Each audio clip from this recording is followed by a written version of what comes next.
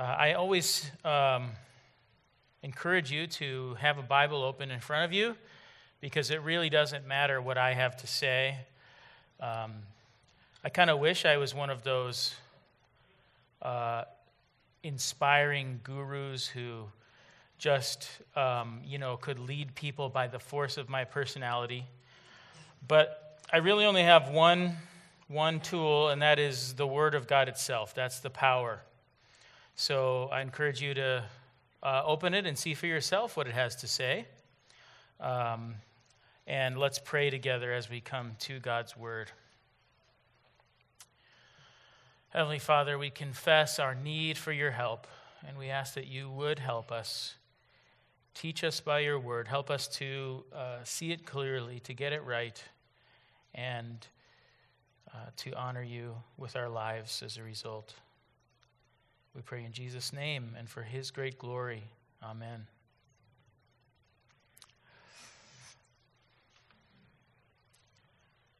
Why can't I get my act together? Why can't I finally do away with sin once and for all? Even when I seem to make some progress in obedience to God's commands, the goal of holiness seems to get farther and farther away. Perhaps you can relate to these feelings.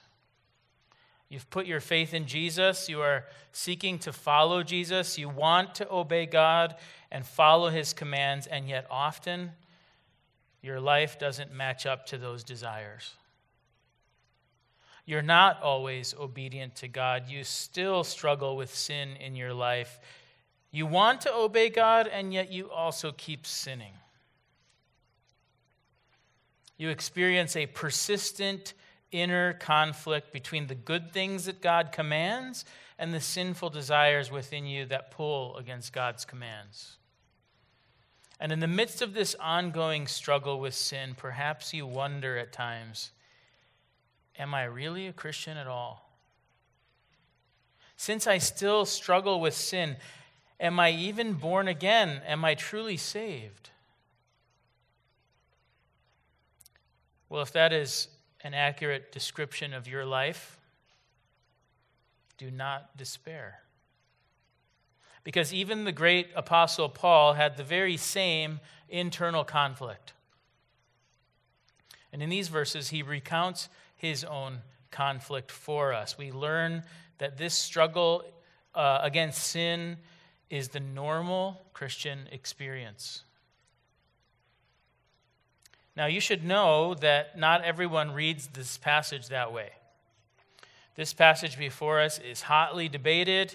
Some excellent interpreters believe that these verses describe the spiritual experience of an unsaved person. Paul's doing sort of a flashback to his life before being a Christian. Other excellent interpreters believe that these verses describe the spiritual experience of a saved person. Why is there such a debate? Because there is major tension in these verses.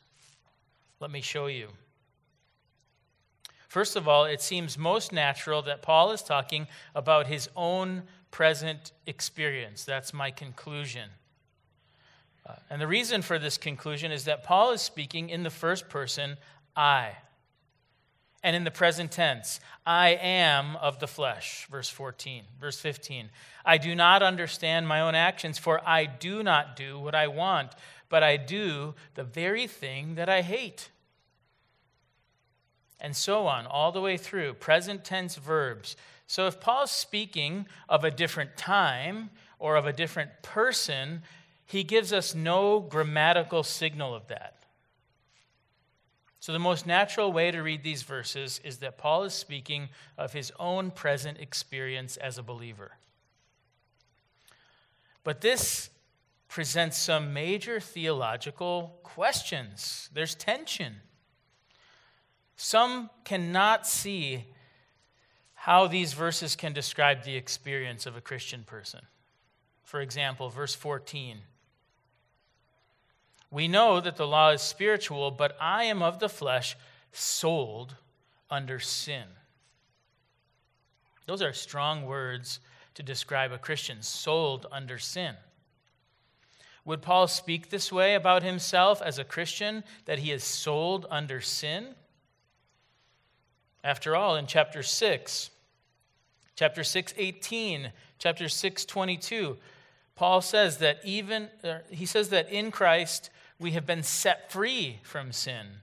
We have become slaves to God instead. We've been set free from sin. So how can we be sold under sin? That's a tension. If Paul is talking about himself as a Christian, then there must be one sense in which he is set free from sin and another sense in which he is still sold under sin. The other tension is there in verse 18. Paul writes, "For I know that nothing good dwells in me, that is, in my flesh. For I have a desire to do what is right, but not the ability to carry it out." Would Paul say that a Christian does not have the ability to do what is right? After all, Paul is about to tell us in chapter 8 that by the Holy Spirit of God, we do have the ability to please God. So these tensions, these very real tensions, are why the interpreters are divided. But my view is that Paul is describing his own present Christian experience and ours. So that's the way I'll be going with this sermon. And whether or not you read this passage that way, we can all agree that even as Christians saved by Jesus Christ, we still struggle with sin, don't we? I think the tension in these verses, the conflict, is the whole point. The saved person still struggles with sin in this life. In fact, it is the struggle against sin that is the very mark of a saved person. And I hope these verses will give you clarity about why we still struggle with sin despite our best desires and intentions. Why do we still struggle with sin in the Christian life? And I hope these verses will give you comfort. Comfort in the midst of your struggle with sin. Well, in last week's passage, the Apostle Paul, his point was that the law of God is not our chief problem. Rather, sin is our problem. The law of God is good and righteous and holy and true, but it's sin within us that exploits God's good command and brings us into condemnation. And Paul continues the same argument in verse 14, but he applies it to himself personally. He draws a contrast between the law of God, which is good, and himself, since he is sinful. Look again at verse 14. "For we know that the law is spiritual, but I am of the flesh, sold under sin. The law of God is spiritual, but I am of the flesh." Or, to offer my own paraphrase, we know that the law of God is good, but I am not good. And why does Paul say this about himself? Verse 15 explains why. "For I do not understand my own actions. For I do not do what I want, but I do the very thing I hate." What is it that Paul hates? It is sin that Paul hates. Paul wants to do what is good. He wants to obey God. He wants to fulfill God's law. But for some reason, he does the very thing he has now come to hate, sin. And so he's perplexed and confused by his own actions. Now, in my view, this can only be true of a saved person. A regenerate person, or as Jesus says, a person who is born again, a person with a new heart, as was read for us in the first scripture reading, who has the law of God written within them. This is the only kind of person who can say that they want to do good and they hate sin. Paul hates sin. He doesn't want to do it, but yet he keeps on doing it instead of the good that he now longs to do. And Paul says this internal conflict he has is actually a demonstration of the goodness of the law. As Paul says in verse 16, "Now if I do what I do not want, I agree with the law that it is good." Even when Paul sins, his desire not to keep on sinning is a kind of agreement from the heart that the law of God is good. The law of God is true and holy and right. The law of God is not just a list of do's and don'ts. It is a reflection of God's pure and holy and righteous character.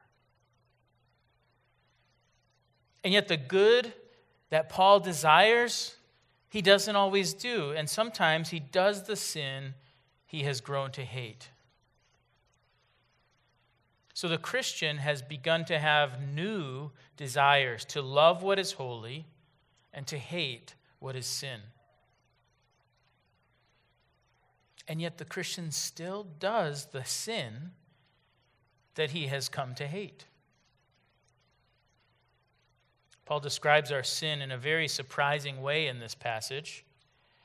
Look with me at the shocking way he describes it in verse 17.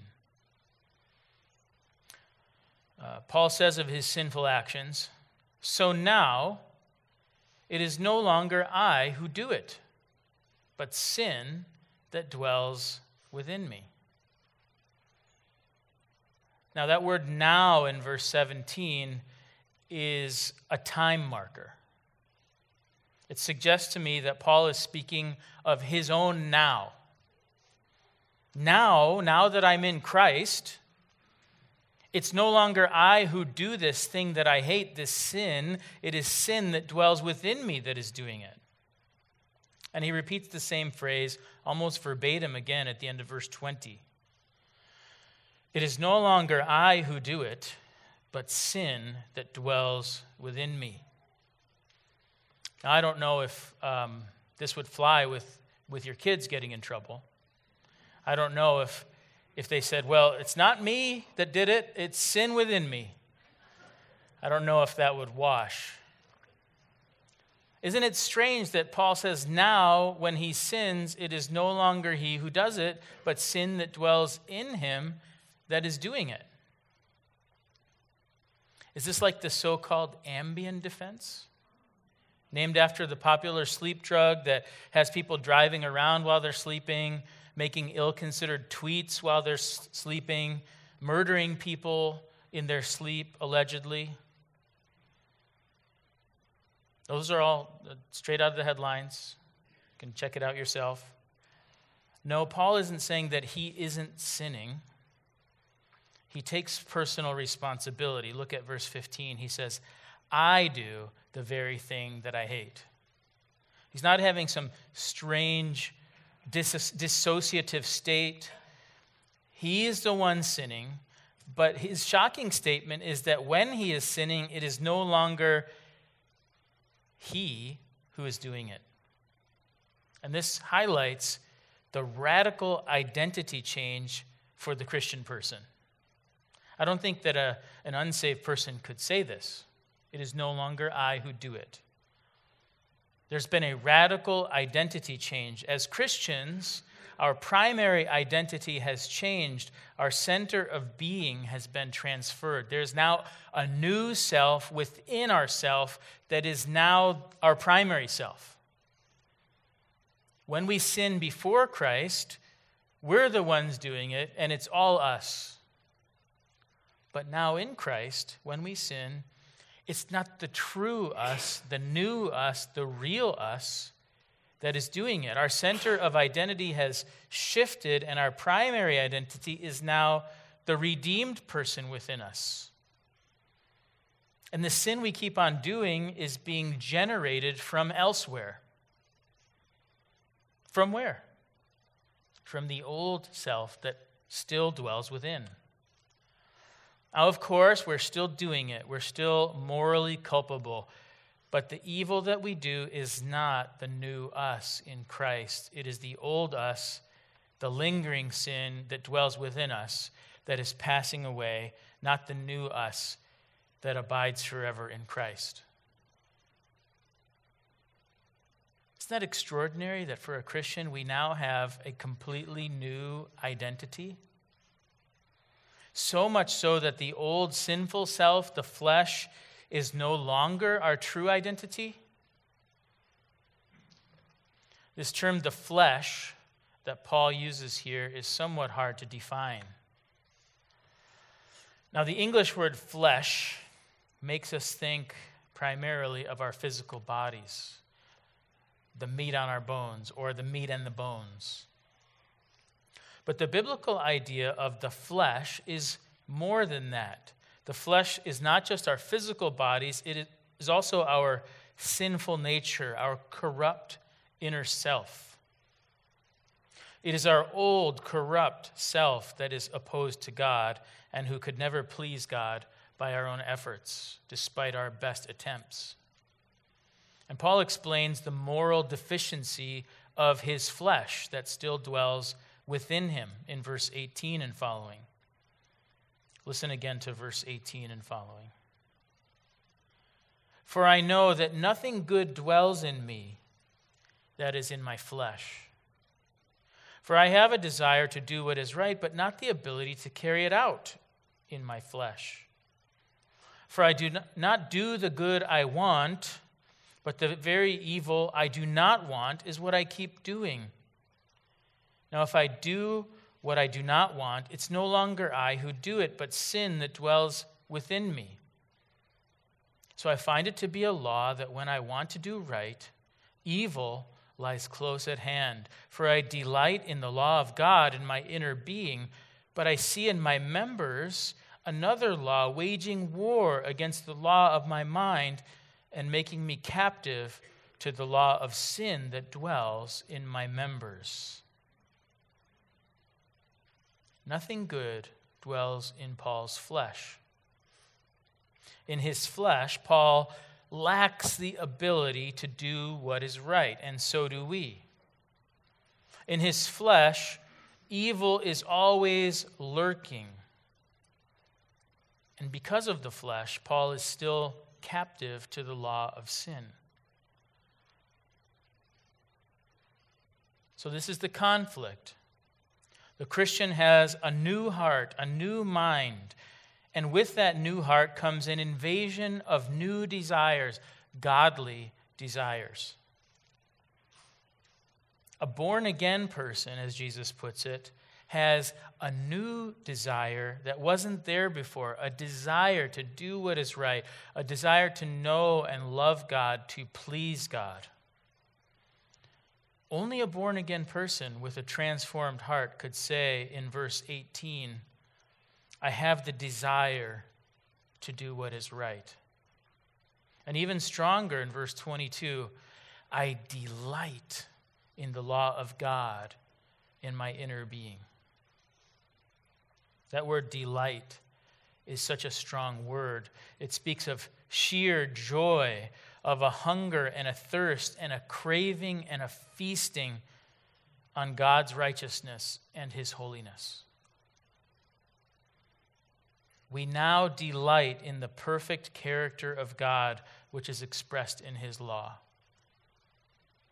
And yet these new godly desires are opposed by the sin that still dwells within us in our flesh.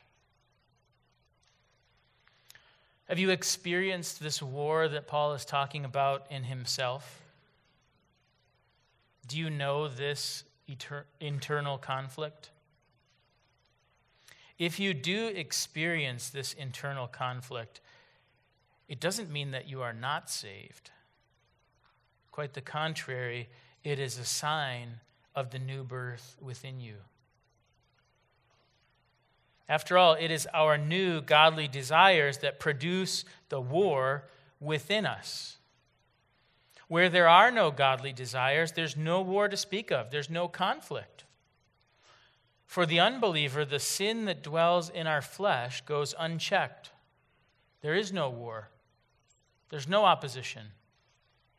But for the believer, there is a war, an ongoing war, between the sin that dwells in our flesh and the new yearning for godliness, which is brought about within us by the Holy Spirit in our inner being. I often see the bumper sticker, "I'm already against the next war." And it's a bit naive. There are some wars that have to be fought. There are some wars that are worth fighting, but I can appreciate the sentiment because there is nothing about war that is good or pleasant. War is miserable. The conflict within us produces misery, a sense of sorrow and regret over the remaining sin within us. I can't believe I did it again. I can't believe I keep doing that. I can't believe I am not yet the person that I long to be. I don't want to do that anymore, but I keep on failing. I keep on sinning. This war within us causes great sorrow, as all war tends to do. But believer, take courage, because this sorrow too is a sign of God's redeeming work within you. It's a good sorrow, a godly sorrow. It means that we now have new godly desires growing within us, and we are not at all happy with our sin. So if you are a Christian and you are experiencing this war within you, praise the Lord. It's a sign of God's renewing, transforming, regenerating work within. Where there's no new birth, where there's no change of heart, there is no war to speak of. There are no godly desires, no godly sorrow over sin, because where there's no new birth, the flesh already has dominion over the whole territory. So in a way, paradoxically, surprisingly, the sign of God's redeeming work in us is spiritual conflict and sorrow. So if you thought, as many people do, that Jesus was going to get you cleaned up and then you were going to go out there and live the perfect, victorious Christian life and never deal with sin again, you had a wrong expectation. Think again. We will get there. We will achieve perfection, but it will be at the expense of our life. It will not be while we are still in this flesh. As long as we're in this flesh, as long as we're in this world, we are going to be continually contending with sin. We are going to keep on fighting this fight for as long as we are in this flesh. So while Christian moral perfection is a great aspiration, and while pleasing the Lord and walking in obedience by the power of the Holy Spirit is the goal of the Christian life, we need a sober assessment that we will never actually attain it in this life. But don't worry, don't despair. God's plan was never to save us by our moral perfection. His plan was to save us by the moral perfection of Christ. We are called to pursue holiness, but we never attain perfect holiness in this life. But Jesus lived out perfect holiness. Jesus was the perfect embodiment of the living God, holy, holy, holy. Jesus is the perfect embodiment of all of God's moral perfections. As Hebrews 1:3 says of Jesus, he is the radiance of the glory of God and the exact imprint of his nature. That means that everything that God is, Jesus is. Everything that God is in his holiness, in his moral perfection, in his incomparable virtue, Jesus was as a man and is. Jesus was completely holy, completely righteous, the perfect fulfillment of God's moral law, the complete embodiment of God's moral perfection. And we are saved because of Christ's moral perfection on our behalf, not by our own. He took our sin upon himself at the cross in the great exchange. He took our sin upon himself, and we are made holy by the blood of Jesus. In Christ, we are clothed in his perfect righteousness. So we don't need to despair over this conflict. Our salvation does not depend on our own moral perfection. Your salvation does not depend on your own moral perfection. It never has, and it never will. And that's a good thing, because you'll never get there until the new creation.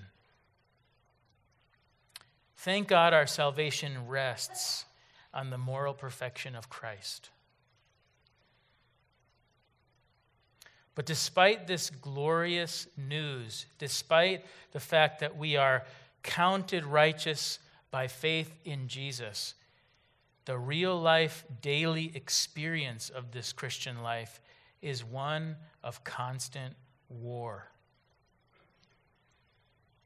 War between our new nature in Christ and the sin that dwells within our flesh. And even though this war within us is an evidence, an encouraging sign of God's salvation at work within us, it is also exhausting, isn't it? And it was exhausting for Paul too. It made him cry out in exhaustion in verse 24. Wretched man that I am, who will deliver me from this body of death? Paul had had enough of the struggle. He had had enough of the failure. He had had enough of the sinning. And so he cries out in exhaustion, in fatigue, wretched man that I am, who will deliver me from this body of death?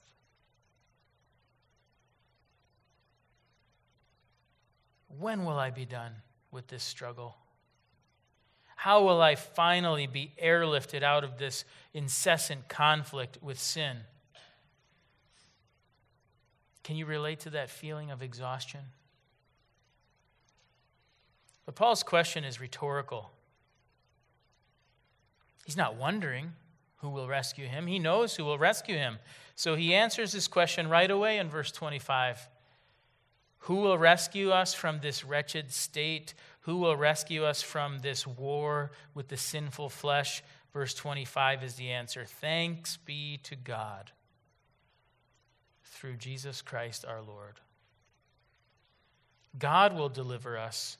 He is going to airlift us out of this conflict, and he is going to do it through Jesus Christ our Lord. Paul longs for the day, and he knows it is coming, when God will grant him final exit from his sinful flesh. When his struggle with sin will be no more. When the new man that is born within him will have no more conflict with the lingering fallen nature of Adam. When we die, or when Jesus comes again, we will be fully and finally delivered from the flesh. If we have trusted in Christ, when we die or when Jesus comes again, we will be fully and finally delivered from the flesh, airlifted out of this conflict. Won't that be spectacular? To be unhindered in our obedience to God's holy character. But until that day, the conflict continues. Let me close with a quote from J.C. Ryle from his book, Holiness.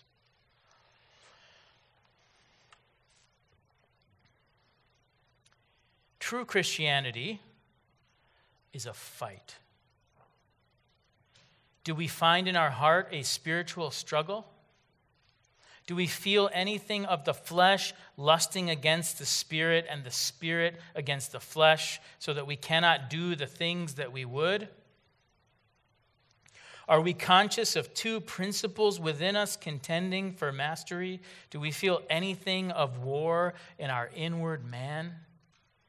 Well, let us thank God for it. It is a good sign. It is strongly probable evidence of the great work of sanctification. All true saints are soldiers.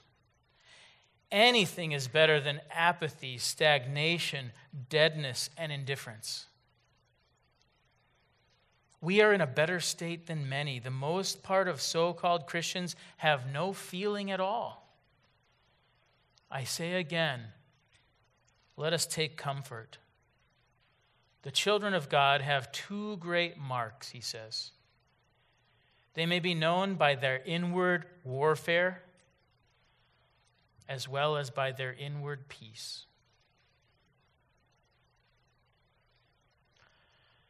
So if you're here this morning and you don't know anything about this struggle at all, there is no struggle.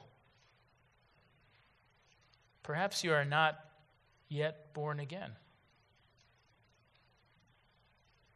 Perhaps you have not yet laid hold of Jesus Christ and had a new self born within you by the power of God through the Holy Spirit. The Bible says that if any man is in Christ, he is a new creation.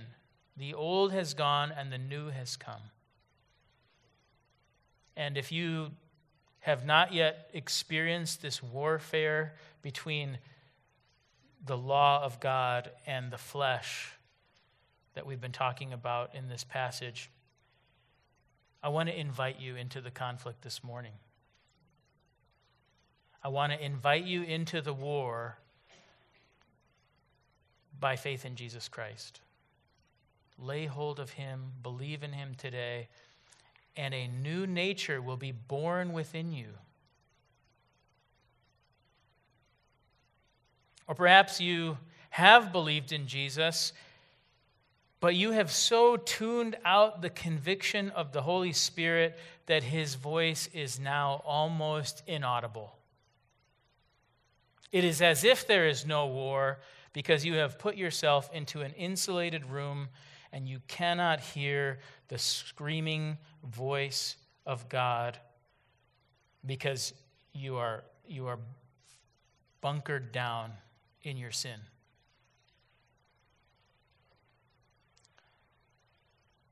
If that's your situation, I want to encourage you also to cry out to Jesus in repentance and faith, and ask him to do his heart-transforming work within you even more. Ask him to produce in you new and godly desires. Ask him to call you back to the fight.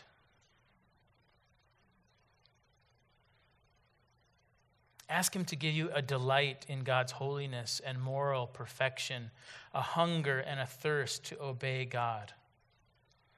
Ask God to work in you a new fight against the flesh. Put all of your trust in Jesus, the only perfect one. And the second mark that Ryle talks about will be yours. The first mark is inward warfare. The second mark of the true believer is inward peace. and inward peace only comes from trusting in Christ's saving work.